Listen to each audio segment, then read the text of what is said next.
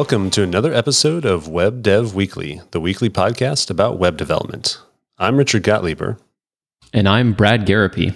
And with us on the show today is our second guest ever, James Quick.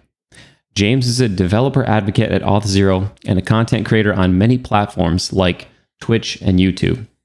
In his free time, he enjoys sports like soccer, golf, and basketball, and he's definitely a big fan of Harry Potter and Pokemon.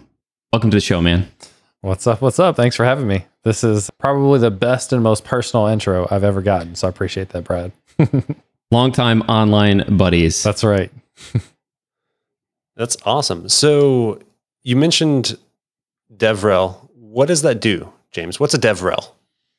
Yeah, I actually read an article by Kim Maida, M-A-I-D-A, this morning, which she was referring to the fact that people still don't really know what it is, although it is becoming more popular. Anyway, developer relations is typically like a team, and that team, their responsibility is to get out there and actually interact with developers in the community, spend time with developers in the community, understand developers in the community. From a product perspective, they're supposed to create content and give talks at conferences to help people understand what the product is, help encourage them to use it, help solve use cases. And then also on the flip side, advocate for developers in the community to take their feedback on documentation or how SDKs and things work and bring that back internally into product teams. So developer relations would be kind of your broader team. A developer advocate would typically be an individual on that team who does those sorts of activities, go out to conferences, do YouTube videos, live streams, podcasts, stuff like that to try to gain awareness, exposure, earn trust in the community, and then help advocate again for the developers in the community.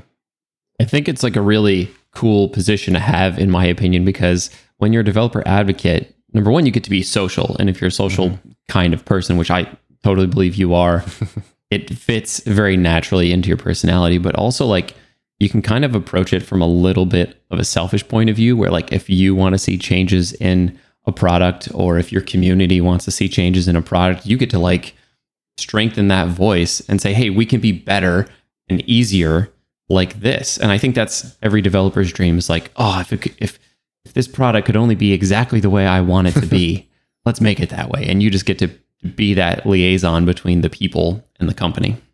Yeah. The liaison, I think, is a big one. So we would be the most public facing people for the most part outside of a CEO, CTO, that's doing stuff all over the world. We would be some of the most public facing. And I think you hit on that aspect of the combination of technical and social. I, for a little while, went by a tagline of the social developer because I've been pretty much an extrovert, although I go through phases of being a little more introverted, but I love spending time with people. I learned that I love teaching, and those are two of the things that go hand in hand are really essential. And DevRel is being empathetic with developers, helping developers, and just being a part of the community, being out and a part of those conversations that people are already having.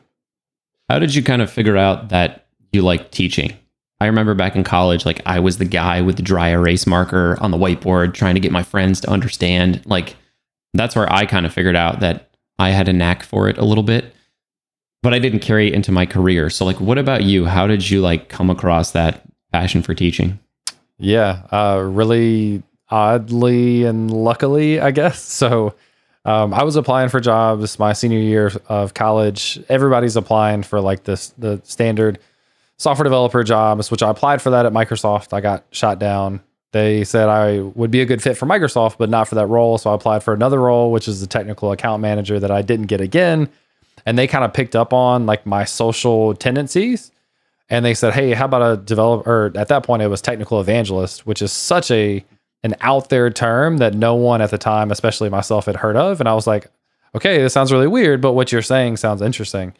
So I got kind of thrust into this role, and at 22 was given talks to people who had been writing code for as long as I'd been alive, right? This really weird flip of a situation. I'd never been a public speaker. I'd never created content. I'd never done most of the things except for tinker that a technical evangelist would typically do.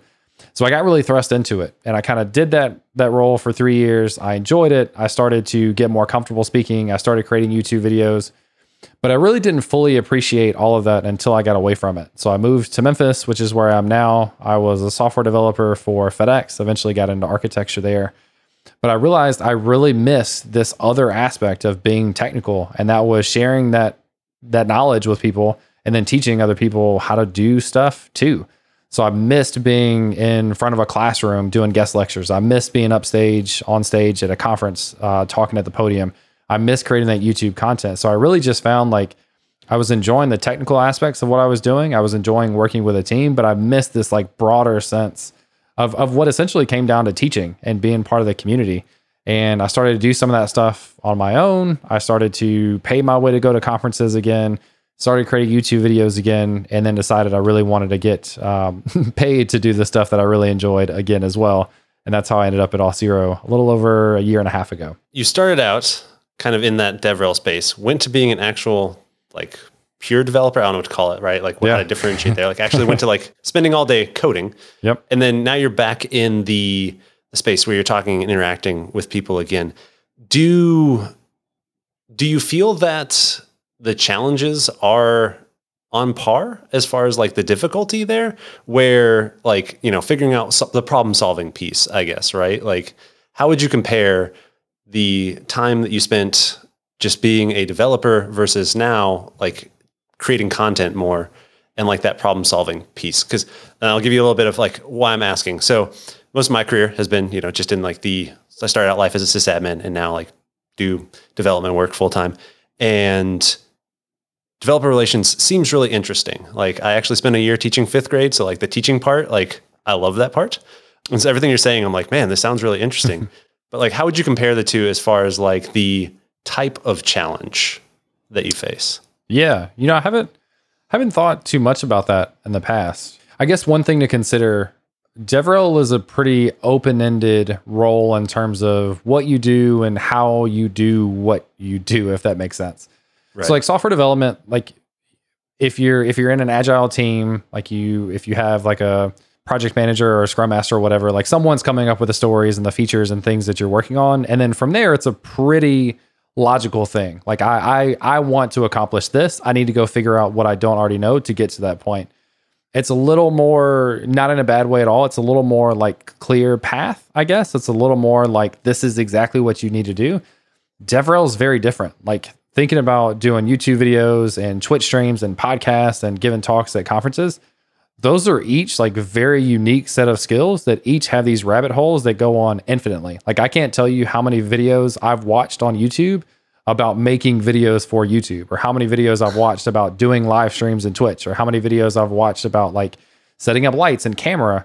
So I think like as creative as software development can be, and it absolutely can be, I think there's an exponential level of creativity in DevRel just because of how many different ways you can take it. I think it could be easy for people. Like if I was stuck on a project software development wise for too long, I would start to get that itch to like, I want to touch something else. I want to experiment with something else. And so for that sense, for me, again, the DevRel stuff just makes more sense. I've got a lot of different creative outlets. We actually, a little teaser here, we have an Auth0 rap music video that I did the rap for that has finally gone through editing. We should be publishing. And like, what wild, ridiculous world do I live in where I can like, I can rap on paid company time and have that benefit the company? Like, how cool is that going to be for me to share when that comes out? So I think that like open-ended level of creativity, that's the kind of stuff that really gets me excited. Not to say again that software development doesn't have that. Maybe just not to that extent. Not that many open doors that you can walk down. Yeah, definitely. Okay, that makes sense. When it comes to that, like finding what to focus on next, right? Like you mentioned, it's just basically like a choose your own adventure, right? With like the open-endedness. Where, other than just like social media, where do you find that inspiration? Or do you go like see what people are asking in the community? I guess like, are you predicting what the questions will be? Or are you kind of answering questions as they come up within like the developer community? In terms of questions and like answering those, definitely a combination of the two. I try to be really proactive on Twitter, especially. That's where I spend a lot of my time. I also run a Discord server, so I spend a lot of time there. But a lot of time on Twitter, as soon as I see someone mention Auth0, positive or negative, I want to jump on that and not be pushy and say, you should use it or your feedback is wrong or whatever. But I want to understand the feedback, bring that back internally, and also help answer any questions.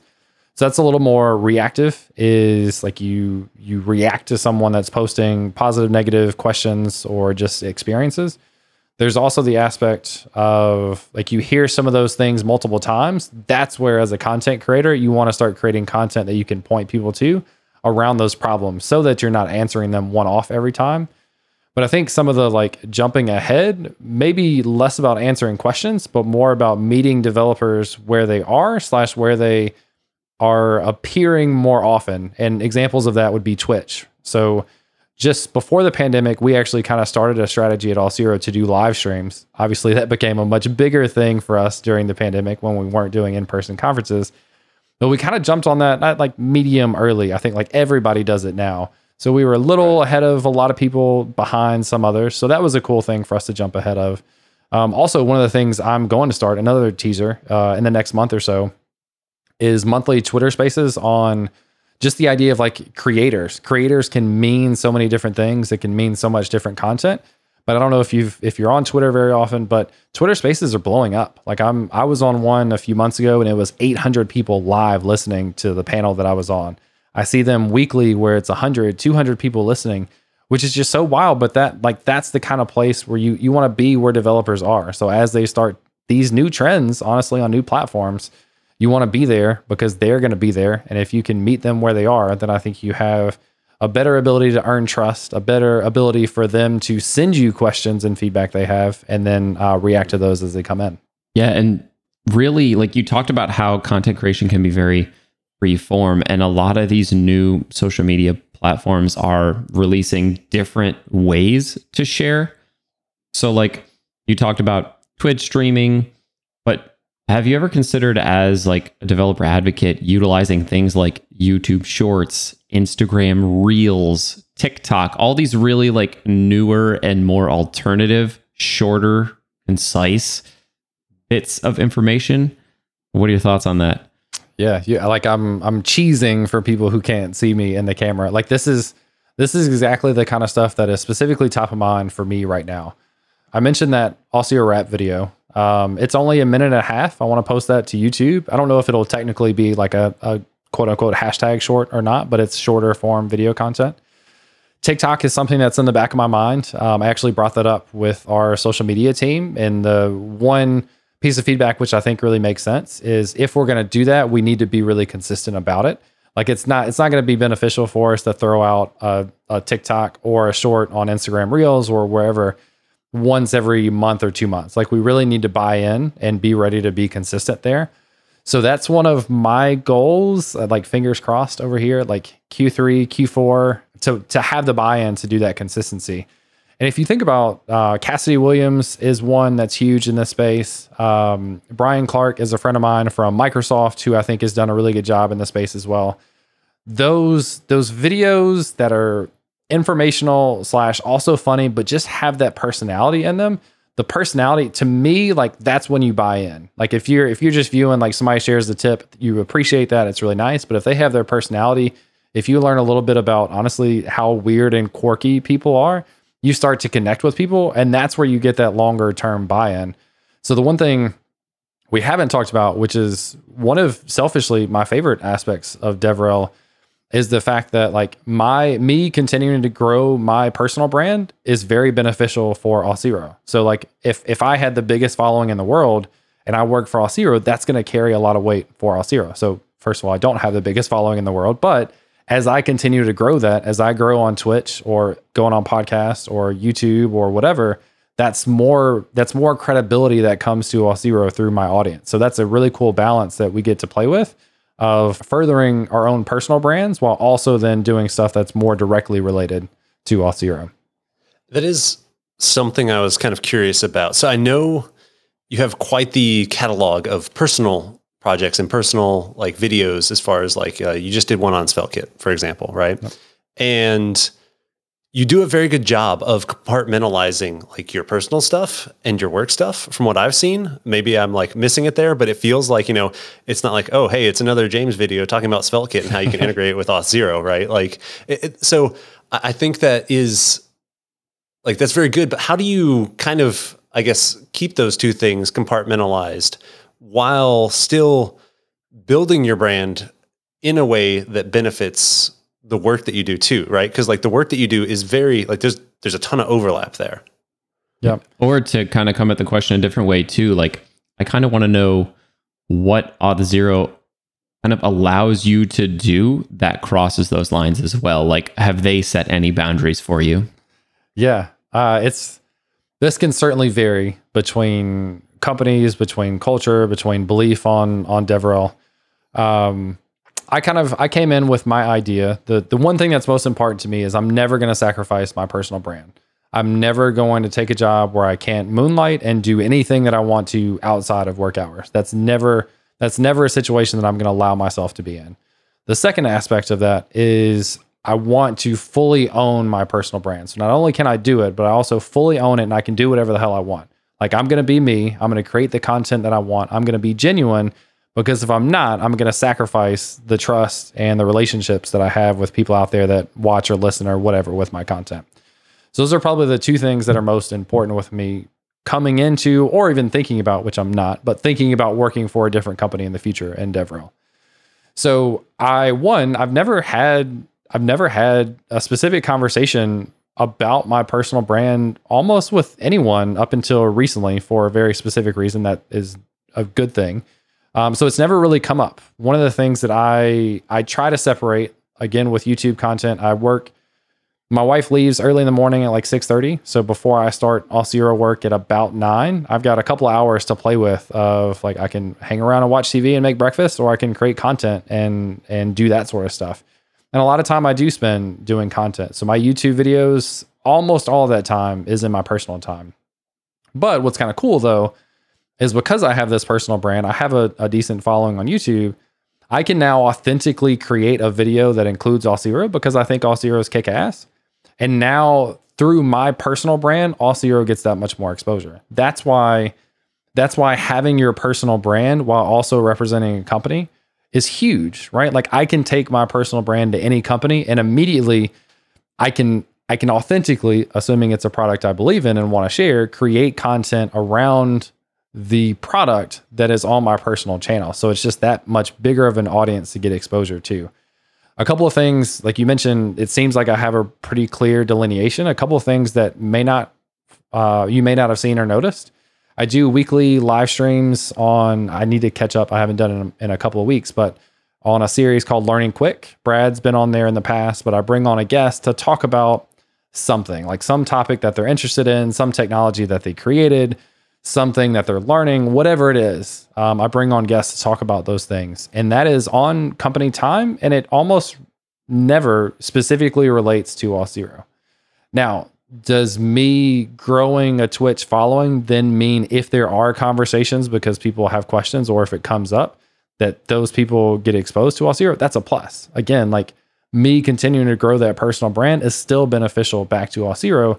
And I think that's part of the trust that you end up having in developer advocates too, of them not looking at this solely as a way to build their audience, but looking at it as a way to do both. I can support and continue to grow a personal brand, and then potentially use that also to bring awareness and hopefully trust to the product that you represent as well. And it's the biggest unspoken perk of the job, honestly, to be able to build your personal brand and recognition, whether it be on company time or not, because they do. You have that cross-pollination between the two. Here's another really cool example of benefiting both ways. So at Auth0 in the last year, like most other companies, video has become a bigger thing for us, right? With pandemic, we're not in person at conferences as much, so we do a lot more video. I also create a lot of videos for my YouTube channel. So if I create videos at home and I get better at creating videos, I then become better at creating videos for Auth0. If I'm then creating videos for Auth0 and I learn something, I'm now better at creating videos in my personal time as well. And that also gets into one of the things that's happened recently is I haven't like publicly announced this, although I've shared it with a few people, have gotten a promotion, and the new title is Developer Marketing Media Manager. This is, for all intents and purposes, a made up position because they basically made this up to find a spot for me to leverage the skills and experience that I have mostly outside of Auth0. Like this is coming from my knowledge and growth on YouTube and other forms of media for me to have more ability to influence the way that we do technical content, specifically in video on YouTube, and then also expanding out into some of the things that we mentioned earlier, Twitter Spaces, TikTok. Hopefully, again, we'll see when and where we get there, but that's the kind of stuff that's top of mind. But this all stems from me having this really kind of wild growth in YouTube over the last year. I've gotten to do it super consistently, and I've jumped from almost a year from either 10 or 15,000 to now almost 90,000 followers on YouTube, which is so wild to me. But a lot of that sparked from my role in DevRel being what it was, of being able to learn on both ends, continue to get better on both ends, and then give myself the opportunity to be consistent. And that has now led to a new opportunity within Auth0 to continue to leverage that expertise and knowledge that I've gained over the past year. Dude, congratulations. Like that sounds like so much fun. And I think I saw like a photo of you building a studio or something inside of an Auth0 office. Like, is that related? Yeah, this actually, that started before I got the role officially. But anyway, what we did was we have an office in Bellevue, and we figured for people that are either in the office or for us in DevRel that go to the office occasionally, we can go and plan and like do bulk recordings while we're there. So we can knock out a full series of 10 videos, or somebody that's in the office that doesn't have a recording set up at home now can become a contributor, can become a content creator, leverage the studio to do that. And that's one of my focuses in the new role, is enabling and helping people grow as content creators, both internally and externally. That's one of the things that I'm super excited about in the role, is helping people get started in the space, helping them grow in the space, and being able to support them along the way. And I think that is one of the unspoken challenges that comes with a developer advocate role. You kind of have to have, if you're going to be doing it professionally, a lot of gear, a lot of setup, a lot of understanding. And what doesn't happen is you don't see companies building these like media studios to do this on location in the office, right? Like I had the opportunity to stream some open source development with Adobe, but that was only enabled by the fact that I was asking for it and I had the setup at home. So I mean, note to any company that really wants to have a solid developer relations team, you either have to provide that or find folks that already have these types of setups, which means that the talent pool is kind of small, but if you're doing what you're saying is like enabling more people to get better at content creation with the content that you create, it's going to help grow that talent pool because it is a relatively new field.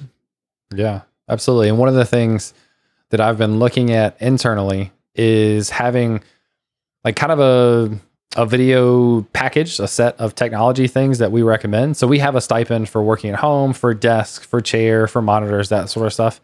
But we don't have anything kind of prescriptive for recording. And if you get into DevRel, like I don't think it's fair for us to assume that you've spent thousands of dollars on equipment. I think that's our responsibility to help and support in that sense. So one of the things I'm looking at, most people come in with a lot of equipment because you have experience doing this stuff already, which is great.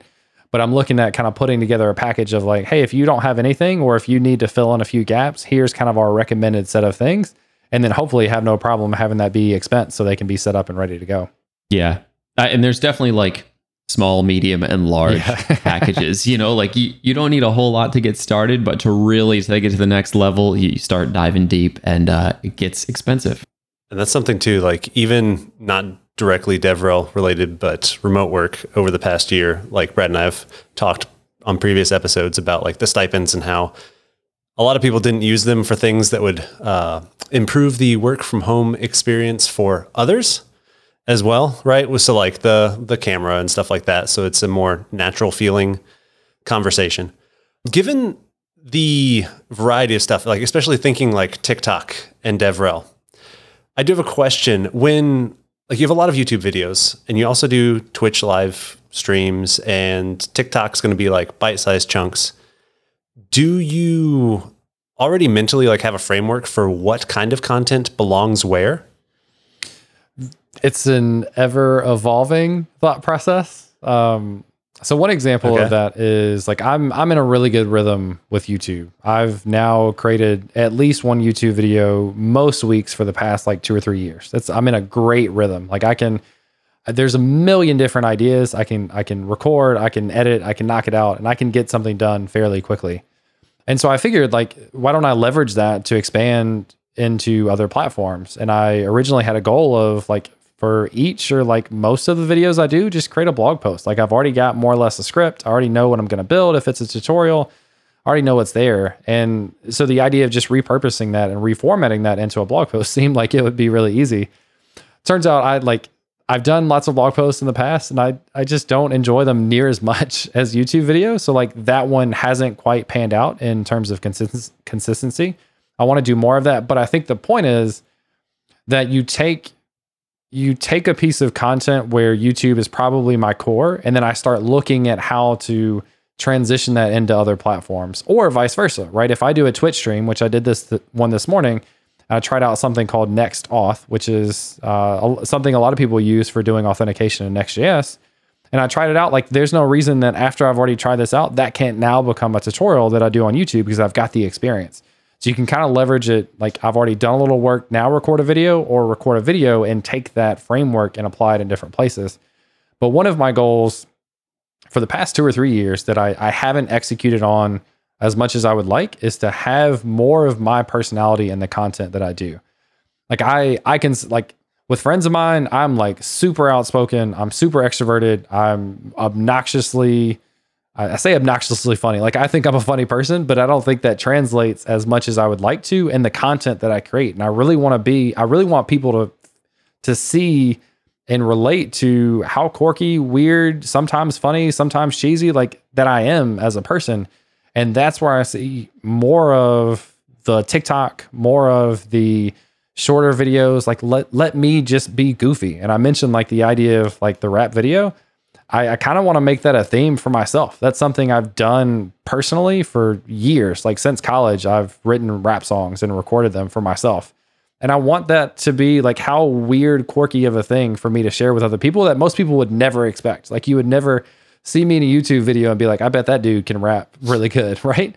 So I want to embrace that and have that be part of the personality that people see in these other platforms, specifically like the shorts and TikTok and that sort of stuff. Okay, that's cool. You took that in a completely different direction than I was thinking about it, but that's awesome. Like, I definitely can see the benefit of leveraging those more spontaneous, like, short form platforms for personality, and like having YouTube be the more, I guess, like, formal place. And I think that, like, this goes back to some of the stuff that we've talked about before, Brad, where, like, Twitch streaming versus a YouTube video, like, they just feel different when you're making them, because one's supposed to be produced and the other one's like, it's happening right now. And, you know, if something goes awry, well, welcome to real life. Where I was originally going to take this question was, when it comes to DevRel, one thing I'm curious about, like, a lot of the content that's created just in general in the developer space seems more beginner centric.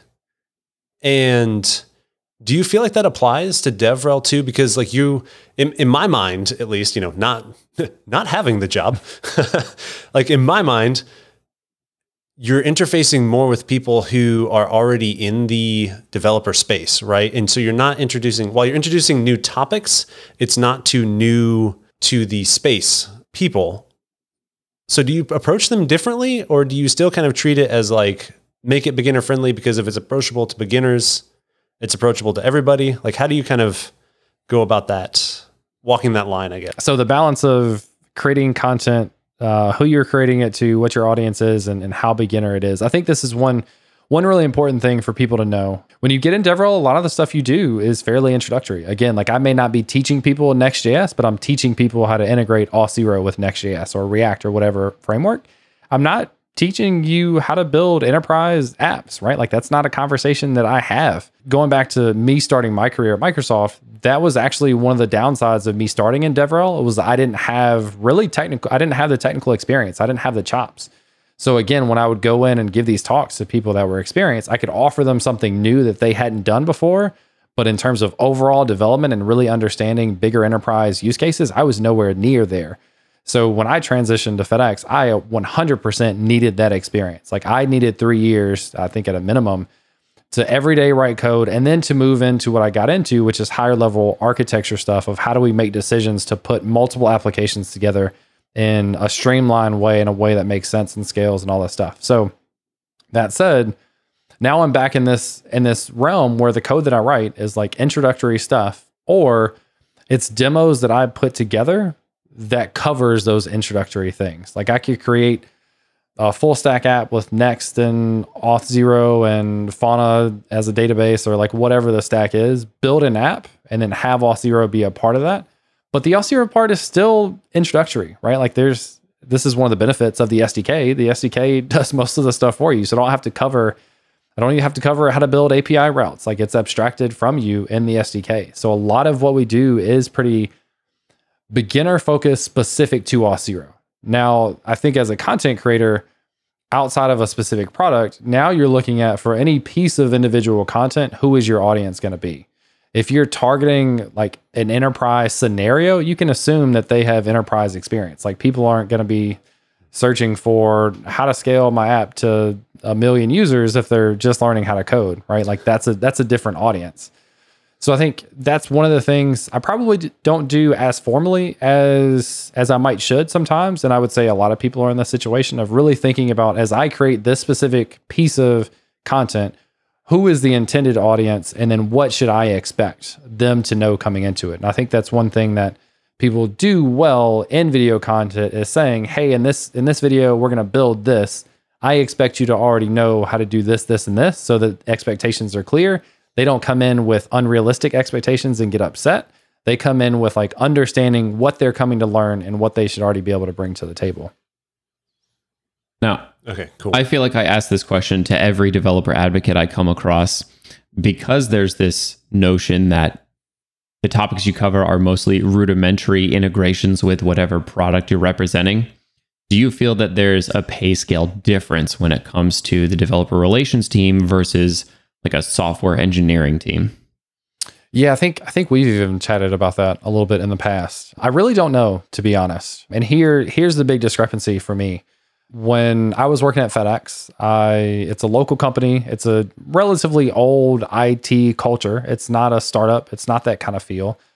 And the pay from FedEx to Auth0 is just drastically different. Like regardless of DevRel or software dev or whatever. Like I got up to 90, I think, is what I was making at the end of my career at FedEx, and then jumped up by 30 when I moved to Auth0, just because of the company, not because the role was any more difficult or demanding or anything like that. I think it was more of a cultural and company difference. So honestly, I don't have a great answer of how salaries compare. And I think you'd have to do that within a given company. Like you either do software development and you get around this at this company, or at the same company, you do DevRel and get whatever that range is too. I guess that like the cop-out answer, just because I don't have specifics, is like to do the research on Glassdoor and that sort of stuff. But I'm not exactly sure. I will add one thing to that though. Like someone that's very, very talented engineering wise and has like really, really deep technical knowledge that you can pay a lot for, that person often, not all the time, is not the same person that's going to get up and give a talk to upper level management. And they're not going to represent your company externally, and they're not going to be the ones to create YouTube videos. So I will say that like, as much as like really deep software development knowledge is a very specific set of knowledge that can be certainly compensated for, so is the ability to stand up on stage in front of 500 people and give a talk. Like that's especially mixing that with development skills, is a very unique set of skills that doesn't apply to that many people. Although I feel like I see more and more people do it. So I think in that sense, I would not be surprised at all if the price discrepancy, there really wasn't any, because it's still a very valuable set of skills that not that many people can bring to the table. Yeah, absolutely. And you have like your typical stereotypes of people who post on social media a lot and super good developers, and images come into your mind when you think of each of those. But you can find that really great intersection of those two skill sets. It's definitely invaluable to a company for sure. Yeah. So now let's talk about some of the stuff that you're doing purely in developer world. I've seen some content come from you recently about you exploring Svelte and using SvelteKit for the first time. I have some very old experience with Svelte about a year ago. And in that framework's lifespan, that's like forever ago. A lot has changed since then. So can you just tell us like what your thoughts are about Svelte in general and SvelteKit specifically? Maybe contrast it to like Next.js, something that most of our listeners are probably familiar with. Yeah. I have loved every bit of experience I've had with Svelte and SvelteKit. So I think the easiest comparison to start with, because I think most of the big differences come in just Svelte, like before SvelteKit. So if you look at Svelte versus React, and if you specifically start with React and you think about doing forms, and this is the stereotypical example people give in React that's like, this is way too freaking hard. Like this is way more difficult than it should be, is doing forms and doing two-way data binding. So in two-way data binding in React, you have to use useState to keep track of your data, which gets you into hooks and kind of understanding how hooks works in React. And then you have to create your input of some sort, and then you have to call a callback function to say, hey, every time this thing changes, go and update that piece of state. And then you can use that thing in like a form submission. One of the things that I love most about Svelte is you can do two-way data binding as easy as anything else I've ever seen. And it's a bind annotation inside of HTML. So I think it's bind value on your input. And then you have a piece of data inside of your component. And that's it. There's no extra stuff. Like that two-way data binding is taken care of for you. And it's magical, especially like coming from React. Like we have really awesome libraries for doing forms, just because doing them without the library is stupid to be like, it's so much more difficult than it seems like it should be. So that's one specific feature that I think is incredible. Another is the idea of the stores in Svelte. So if you look at like state management in React, you could get into like Redux, which when I haven't used it much, but when I got into it, it just seemed like way overkill to me. I was like, why do we need all these things to do something that seems simpler than what it is? Like the idea of reducers, especially until you really scale, just was like, why do I need this? And so it seemed overcomplicated to me. Then you can get into the context API, which is pretty sweet, but also a little cumbersome to kind of understand the syntax and setup. Svelte has stores built into it, and it has about the easiest way I've seen to create data that can then be shared and accessed and updated throughout your entire application through other components. And that's huge because you get into like, you use Redux or context API and React to avoid like the prop drilling idea. You don't really have to worry about that out of the box with Svelte because of stores. They are just absolutely fantastic. So those are two of the things that I think are noticeably better in Svelte. I think the other pieces of syntax, the smaller things, they just seem clean. They seem to make sense. They seem more natural. It's a little less of like learning a framework, I feel like. So in that sense, I like those things about Svelte. When you add on SvelteKit, it's pretty much a one-to-one for me with Next.js. Next.js is like, Vercel just got a bunch of money and funding, and they've been around for longer. Next.js is a top-notch framework that I think probably all of us here are really big fans of, including myself, like really, really big. SvelteKit is kind of there, right? Like the basic idea of your API endpoints, your static generation, your server-side rendered routes, your dynamic routes. It was exactly what I expected. Nothing more, really, nothing less. So to be able to port over something like Next.js into using Svelte, which would be SvelteKit, leveraging some of that syntax that I really like that I just mentioned, and then building out the same thing is actually really powerful for me. So SvelteKit is still in beta, like they still got work to do and firming things up and adding features and stuff, but the stuff that I expected and hoped to be there was there, and that was pretty nice. I remember back when I was working with Svelte, one of the things that I had trouble with was tooling. I wanted to, inside of the script tag, use ESLint, TypeScript, and Prettier, right? I wanted that to be treated like a regular TypeScript file or a regular JavaScript file. And I found that the interaction of those three things trying to play with each other just was not working out when it came to the Svelte script tags. Any update there? You think any of that's gotten any better? I don't know for sure. Like I can't actually answer that question. One, like I will reiterate SvelteKit's in beta, so I would not be surprised if some of those combinations get tricky or like have issues and stuff. That's the kind of thing that like SvelteKit has enough for me of like the core functionality that I'm a little less worried about those details for myself right this second, because I think they will get ironed out as more and more people get onto the platform and start trying it out. So I don't have specifics. I wouldn't be surprised if there were still some issues with that sort of stuff. I saw some people post about having issues with Tailwind. It worked well when I set it up in SvelteKit, so that was nice.